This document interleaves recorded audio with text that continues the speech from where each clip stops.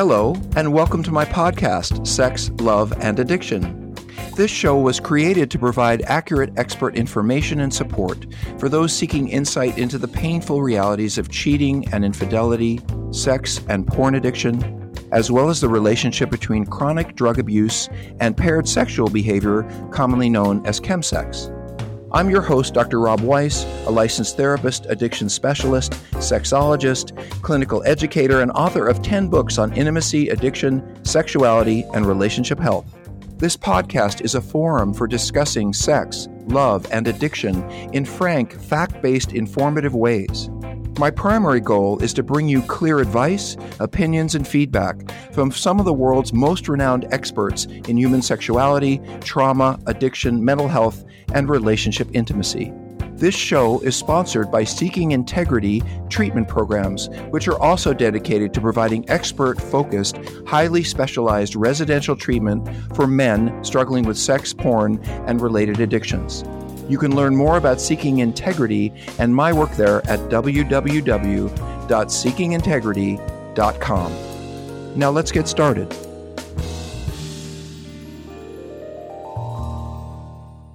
Hey, this is Dr. Rob, and welcome back to Sex, Love, and Addiction, the show where we are here to talk about sex, love, and addiction. And I want to remind you that our work is presented by our treatment program and our online programming, which you can find at seekingintegrity.com.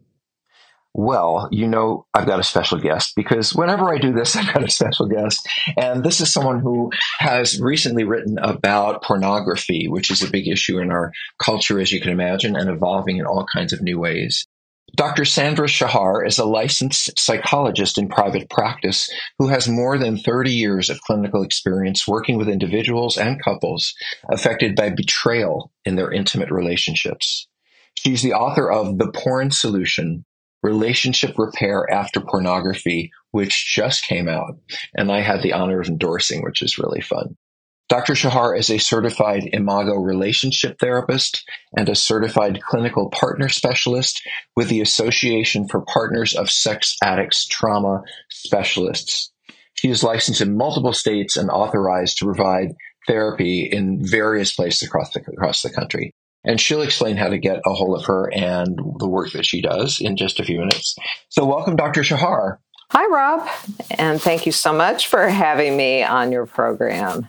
Yeah, we know each other. So, you know, when folks hear, hi, Rob, as opposed to, hi, Dr. Rob, they know that it's someone that I would have lunch with and have coffee with rather than somebody who's a stranger. But anyway, welcome, Dr. Shachar. Thanks. I am so glad that you joined us because porn, really the issue around betrayal and porn is such a huge concern among spouses in particular.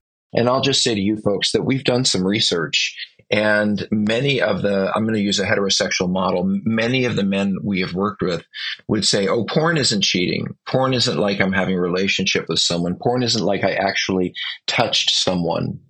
But when I talk to spouses about their experience of whether porn felt like a betrayal to their relationship, we got up in the 80th percentile. So what we have is a population of men who think, oh, it's no big deal, and a population of female spouses, for the most part, who say, it is a big deal, and why aren't you listening to me? And that is really the topic of our conversation today.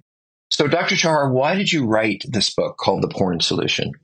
Well, Rob, exactly as you were just discussing, the perception of pornography that is minimized in our culture when it comes to partner trauma after the discovery of hidden pornography use. And the phrase that came to mind for me in listening to your description of this cultural phenomenon of the minimization of pornography as a hidden pornography, I will say, as a form of betrayal in relationships. What constitutes betrayal is lying and deception. So when we have lying and deception towards intimate partners, that constitutes a violation of trust, and that creates betrayal trauma. And in particular, I wanted to focus this book on the betrayal that's experienced by intimate partners around pornography precisely because it is so minimized in the experience of the betrayed partners. Well, I have a question for you before we really get started, because I think that there are differences, and you use the words, and of course I write stuff down because I forget it because I'm old now. One of the things I wrote down was the word hidden, and I wrote down the word hidden because, my sense is what you mean by that is that if you and I are in a meaningful, intimate relationship, and I say to you, "Hey, I'd like to look at porn once in a while," and you say, "That's fine, it's no big deal." And I'm guessing here that it isn't a breaking of trust. It isn't a violation to the relationship because we have agreed it's no big deal. Exactly. And as long as I don't look at it in a way that I haven't told you, like 3 hours a night, 4 days a week, then I have not betrayed you. Is that what you mean? Well, exactly. This is about informed consent, that as intimate partners, we deserve the ability to have informed consent when we sign up for a relationship, and there is a presumption of trust and transparency. I presume, as your intimate partner, unless we discussed otherwise, that I will know most everything about you and your life. There's nothing that you have purposely hidden or concealed from me. And so it's not the act of what you are doing specifically, it is the deception. It is what you have hidden from me that constitutes the betrayal. So what I think I hear you saying is that I could have a money betrayal. I could spend Absolutely. a couple of $1,000s on something that I really want, and I just don't want you to say no. So I'm just going to buy it and not tell you, or tell you, someone gave it to me or something, because I want what I want, and I want to avoid either you're saying no or the consequences if I do it anyway. So I just exactly hide it. The information that constitutes a betrayal is anything that I did not know about you during the course of our relationship or prior to our relationship that I would care about if I did. I would have feelings about it. It would matter to me. So I want to go back to one point, because I want people to hear this and be very clear about this, is that Dr. Shachar and I are not saying that all porn is bad. Now, people may have that feeling, and I don't disagree with it. That is their personal decision. I've heard people say, I don't want you to look at porn in our relationship, but that's a different issue. So I just want to be clear, and Dr. Shachar, you're going to back me up here, or you're not, that porn is used in couples therapy, sexology therapy, sex therapy. Porn is something that someone might feel very comfortable with. And I'm not talking about morality or the sex trade or any of the issues that might underlie that. But in terms of whether we think porn is good or bad or right or wrong, that's not the focus of this conversation. The focus is what happens in a coupleship when I am lying and keeping secrets about what I'm looking at. Is that right? Exactly. It is exactly that. And so that I'm not taking any moral or ethical position on pornography. And often people will have religious or personal value concerns about pornography. And if so, that is something that they can discuss with their partner. So when people have informed consent, I know what you're doing, and I've let you know it's fine with me, or it's not fine with me, but you've let me know you're engaging in this behavior, even though I'm not fine with it. The point is that I know about it. So whether that's taking money out of our joint bank account and spending that on X, Y, or Z, as long as I have informed consent about it, it doesn't, I may not consent to it, but the information, trust comes from transparency.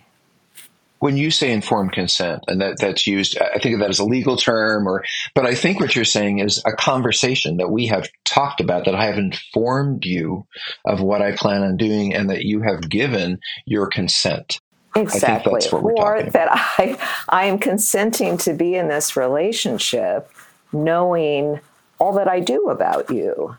As long as I have informed, underline the word informed, consent, then I am freely consenting to be in our relationship, even if we have to have difficult conversations and negotiations about what it is that you'd like to do and I feel I may not be okay with. So actually, I want to touch on that. We have really good questions, by the way, and I'm really eager to ask them. And because we talked a little bit about what are great questions for this talk, but I wanted to do a little bit of role playing with you, which means that I want to play. And again, we're using a heterosexual model, so I want to play a husband, and I would like you to play the wife. Is that okay? Absolutely. And then we can sort of play out some of these scenarios. So let's say you don't want me to look at porn, and I do come to you, and I say, so, Sandra, I love our relationship. You know, I have great affection and attraction to you. Lord knows after all these years, it's still there for us. But, you know, I'm really thinking that with all this new pornography and all these things that are going with AR and VR, all this, I'd like to spend a little time with porn and, you know, explore my own interests and spend a little time with myself sexually. How would that be for you? Can we talk about that? Sure, Rob. And I am totally open to talking with you about that. And if you are interested in doing that, I don't know if I want to participate in that with you, but I have no problem with your exploring that on your own. So, everyone, I'm going to stop and say that is informed consent. I said to her as her husband, or boyfriend or whatever it is, I'd like to do this. And she said, you know, I don't think that's a problem. You know, what's the big deal? It doesn't bother me. In which case, we've had the discussion and there's no betrayal. So let's go on to the next example. We're going to do this again. Hey, Sandra, you know, it's good to see you. You know, I just want you to know I love our love life. And, you know, we're so fortunate to be connected intimately after all these years. But I've been thinking that, you know, I'd like to kind of explore some of this new porn, this AR, this VR, all that stuff, and maybe explore myself in the process. What do you think about that? You know, Rob, my immediate reaction to what you said is I am really not comfortable with that. This goes against my value system. I'm not sure it's something I would want to participate in, and I don't think I feel comfortable in having you do that. But Sandra, this is what guys do. You know, I don't see what the big deal is. I'm still attracted to you. I'm still engaged with you. I think my values choices are mine and not for you to judge. So, like, why can't I just do this? I mean, like I said, I have lots of friends who look at porn. Lord knows you'd think we stop at 17, but we don't. So, and hey, I'm asking you, I'm talking to you about it. It's not like I'm hiding it. So why can't I do what I want? I really appreciate your telling me. And of course, I can't tell you not to do something, but I am asking you because we're in a relationship with each other, regardless of what other people are doing. I'm not comfortable with it. And so relationally, it's not good for our relationship, in my opinion. But Sandra, I'm not cheating on you. I'm not with another person. I'm not having an affair. I'm not going to strip clubs or any of that stuff. I'm just looking at images, and I don't understand what makes this a betrayal. I mean, it's porn. It isn't like I'm having an affair or having sex with other people. So what's the big deal?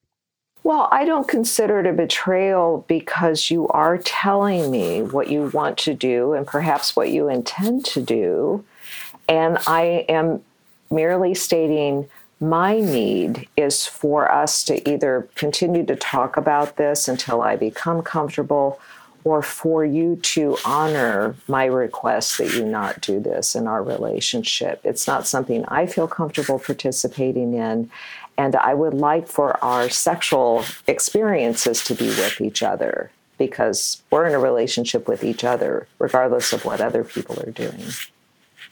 I'm going to stop for a moment, everybody, and I'm going to play this just a different way. And I'm doing this, you know, I'm not a very good actor, but I think these are the kind of questions that come up with couples, if I'm right, Dr. Shachar, and I just want to have you hear them, and then we'll go back to questions. So, Dr. Shachar, you have just found out that I'm looking at all this porn that you didn't know about.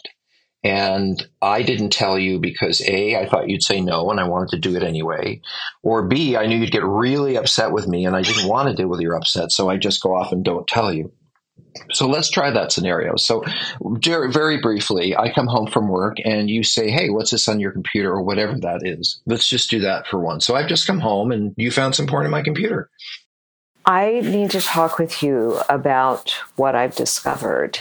And I need to let you know that this is really upsetting to me. You know, I don't understand that. I mean, I'm a man. I'm not having an affair with someone. I'm not reaching out physically with someone. I'm just looking a little bit. We still have an intimate life. And, I just really don't understand the big deal. And besides, if I want to go for a walk, I go for a walk. If I want to have something to eat, I have something to eat.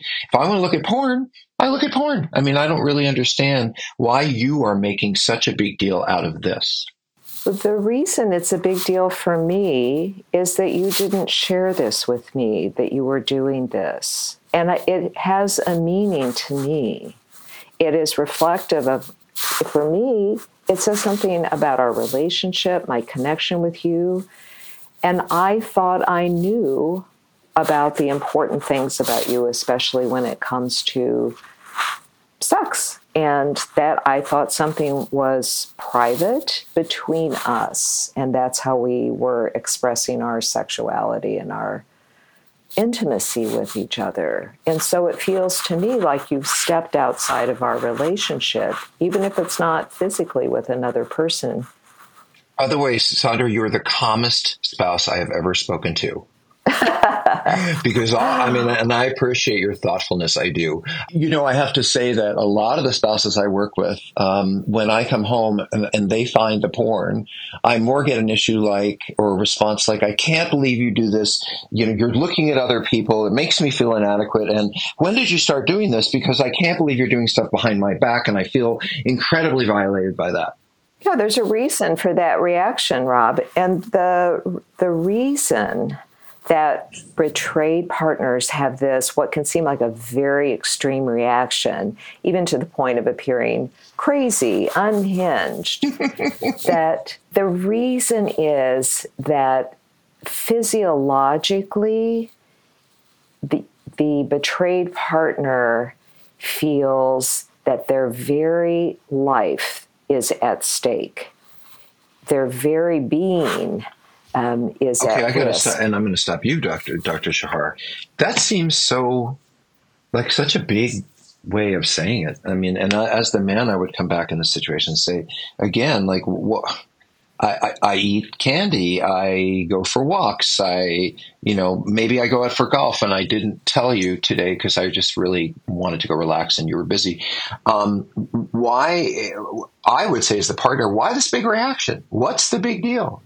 You trust me, so why do you trust me to do these kinds of things? So what I'm saying to you is there's this huge reaction. And I think you were coming back, or I'd like you to come back with the whole nature of why. If I don't really care about porn, what do I care about in that moment? In that moment, there has been the discovery of a betrayal. So when information is freely given to a partner, that's trust building. When information has to be discovered, that is trust breaking. And when I feel that you have betrayed my trust in you, this is a huge rupture in our intimate connection with each other. That you have turned away from me, and rather than sharing with me, you have hidden something from me. And it's something that has meaning to me. Our intimate bond through our sexual expression of intimacy and vulnerability with each other. Oh, what if Dr. Shachar, and I'm playing, by the way, you folks, I'm playing devil's advocate because I completely believe and agree with Dr. Shachar that betrayal is betrayal, whether it's spending a lot of money or, when I do something meaningful, I have let you down if I didn't tell you. But one of the questions I have is, what if I don't think porn's a big deal? What if I say something to you like, I didn't think this would bother you, and I really mean it. I wasn't hiding it. I wasn't doing it because I thought you would disagree. I just didn't see the problem. What then? Well, this is often the explanation/justification that the person who's engaged in the betrayal behavior gives to their partner. This isn't a big deal. It's not about you. And for the partner, this is further activating their trauma response.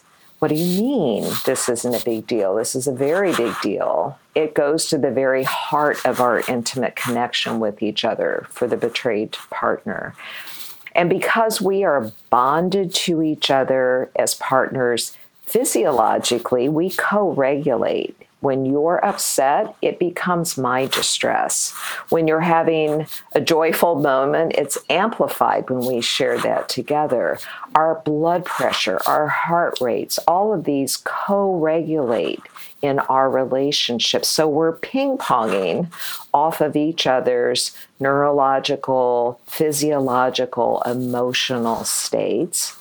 And we are bonded to each other in a survival way. Human beings don't do well in isolation. Mm-hmm. So from birth, we are born into a relationship. We get wounded in relationships. And the big message I want couples to have is you can heal in a relationship. This actually, I always go back to the Chinese symbol for crisis is a combination of two Chinese symbol words, danger and opportunity. So in every crisis, which creates a feeling of danger for us, we have an opportunity to do something transformational. And that's the big takeaway that I want couples to have from the very first time that I meet with them or when they read my book, that there's an opportunity here to transform your relationship into something that's more deeply and intimately connected and satisfying for both of you. So when you wrote the porn solution, and I'm guessing because, you can think of the solution to people using porn, the solution to men and women being exploited in porn, but you're talking about the solution in terms of how porn can affect a couple when there's a breaking of trust. And by the way, my experience of betrayed spouses is that it doesn't just have to do with this issue, that all of a sudden I'm thinking, well, wait a minute, if I couldn't trust you to say this to me, then what are you doing when you go out the door? And what other things are you not talking to me about? And that to me, and I could be wrong, it's almost a large, like this, I don't want to say smaller issue, but this individual issue gets broadened from what I understand, or at least that's what the spouses say. Did you write about that? Exactly. So the phrase I use when working with couples is, trust is lost in buckets and regained in drops. And in the beginning of looking at how to repair, heal, and move forward together for couples, the heavy lifting is on the partner who has engaged in the betrayal behavior, whatever that constitutes, and in this case, it's hidden pornography use. So how do we regain trust? By actions and words matching up consistently over time. So often I'll have betrayed partners say back to their spouse who's saying, honey, I'm not doing that anymore. I'm not watching pornography. Why can't we just move forward? I love you. I've been trustworthy in every other area. I've never sent money you didn't know about. I've always shown up for the kids. Exactly. So why are you... Right. And the spouse says, I see your mouth moving and hear something coming out and it doesn't count. Your words don't matter because you have lied to me. So I do want to say that you are expressing this in a way that is really well thought out and really well articulated. By the way, Dr. Shachar, I think you've had some therapy with me. I have had lots. But I think it would be easy to tell a spouse, you're making a big deal out of this. Leave me alone. Why are you so insecure? And I can imagine some spouses would shut down. They wouldn't argue with that. They wouldn't disagree. Inside, they'd feel hurt, but they might sort of surrender to that and say, oh, well, I guess they're right. It's not a big deal. What happens to a spouse when they deny or push away or minimize for themselves? Like, there's no point in being in this fight because I'm going to lose kind of thing. I hope that my book is empowering both for the betrayed partner and for the person who's engaged in the betrayal behavior. And what I want the betrayed partner to take away is it makes absolute sense why you are reacting the way that you are. This is normal under these abnormal circumstances. You have a right to all the feelings that you're having, and you have the right to ask for your needs to be met. And it's okay to have needs in this relationship. One of them is for your partner to be transparent and trustworthy. So that is an empowering statement to recognize that you are absolutely valid and normal to be asking your partner to do these things to regain your trust.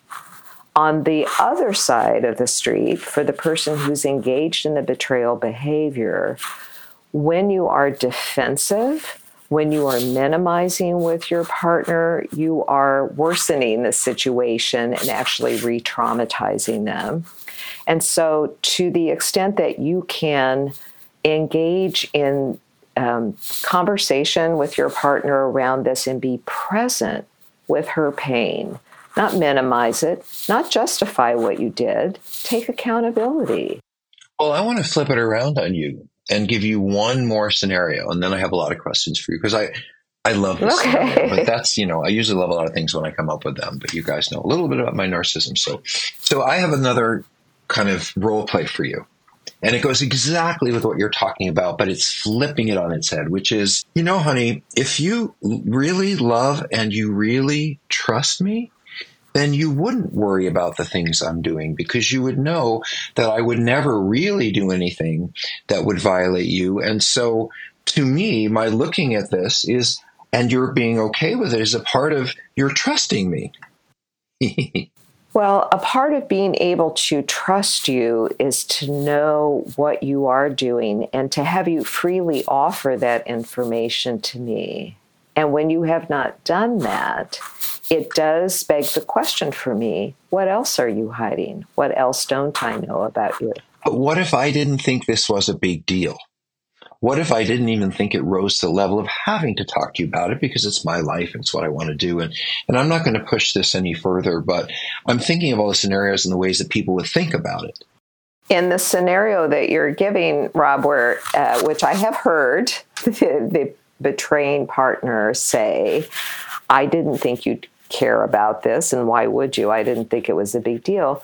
What I say to that person is, you have now made a decision for me as your partner about what I should be thinking or feeling about what you are doing.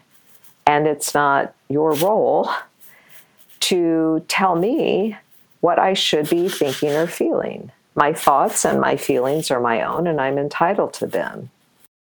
Well, and as the betrayer, I would, and this is my last statement, I would say something to you like, well, I guess you need to make a list of every single thing that might upset you that I need to tell you about so that I don't get in this kind of trouble again, because Lord knows I seem to have missed this. So go out there and make a list. So at least I won't do this again, because I don't know what you might be upset about. You're upset about this. Seems not that important to me. Well, here's what I would suggest to you, dear, is if you have any doubt at all as to whether or not I would be upset by something you're considering doing, just ask me and I'll let you know. It's what I want to say to you, Dr. Shachar, is I've done a number of podcasts with Dr. Sandra, who I bet, I just have a feeling you guys resonate with each other about attachment absolutely. And co-regulation, all those fancy words. But one of the things he says, and I constantly recall it, is whenever you're going to make a decision in a relationship, you will never go wrong if the decision is based on what's best for us, what is best for us, and not what's best for me or what I think will please you. Yes, I'm so glad that you said that, Rob. I think that's kind of the center lane of what you're talking about. Absolutely. I agree with Stan Tatkin entirely. And this also is a principle that is expressed in the 12-step recovery program for couples, Recovering Couples Anonymous, that the partnership, your coupleship, which is a unique kind of relationship, has needs of its own. And it needs to be prioritized actually above the needs of the individual partners. For us to be able to have a we conversation about, is this good, whatever it is, whatever the topic is this good for us? Is this good for our relationship? And what is a problem for one person is a problem for both. Let me say that again. A problem for one is a problem for both. If I'm upset about something or concerned about something, this is a problem for both of us. And we need to be able to have a respectful, safe, and compassionate conversation about it. What I want people to hear, and I think is so important to me, is we're not talking about the issue of porn. We're really talking about how it reflects trust in a relationship.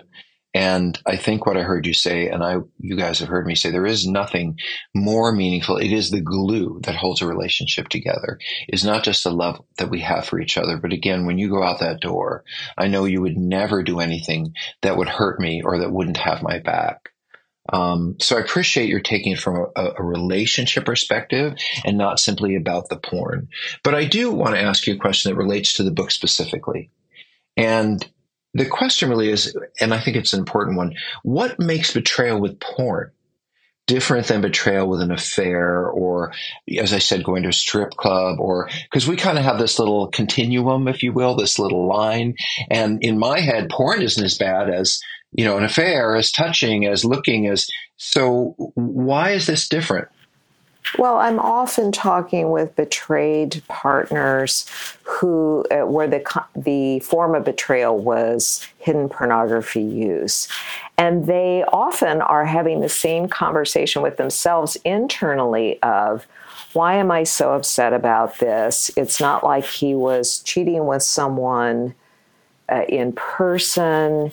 And I do understand that the research is that most people, by the time they're age 14, have been exposed to pornography, if not engaging, especially guys. To be gender specific about it, it does tend to be more of a male issue, although men are more visually stimulated. We like exactly. new things. We are kind of driven in a way toward non-intimate sexuality that many women may not be. So I think that's what you're talking about. We do experience sexual, and we have testosterone. We're different. Yes. So it does pornography use becomes normalized for men, particularly in our culture, and women have internalized the societal messages just the same as men have. Everybody does this. What's the big deal? It's not actually cheating.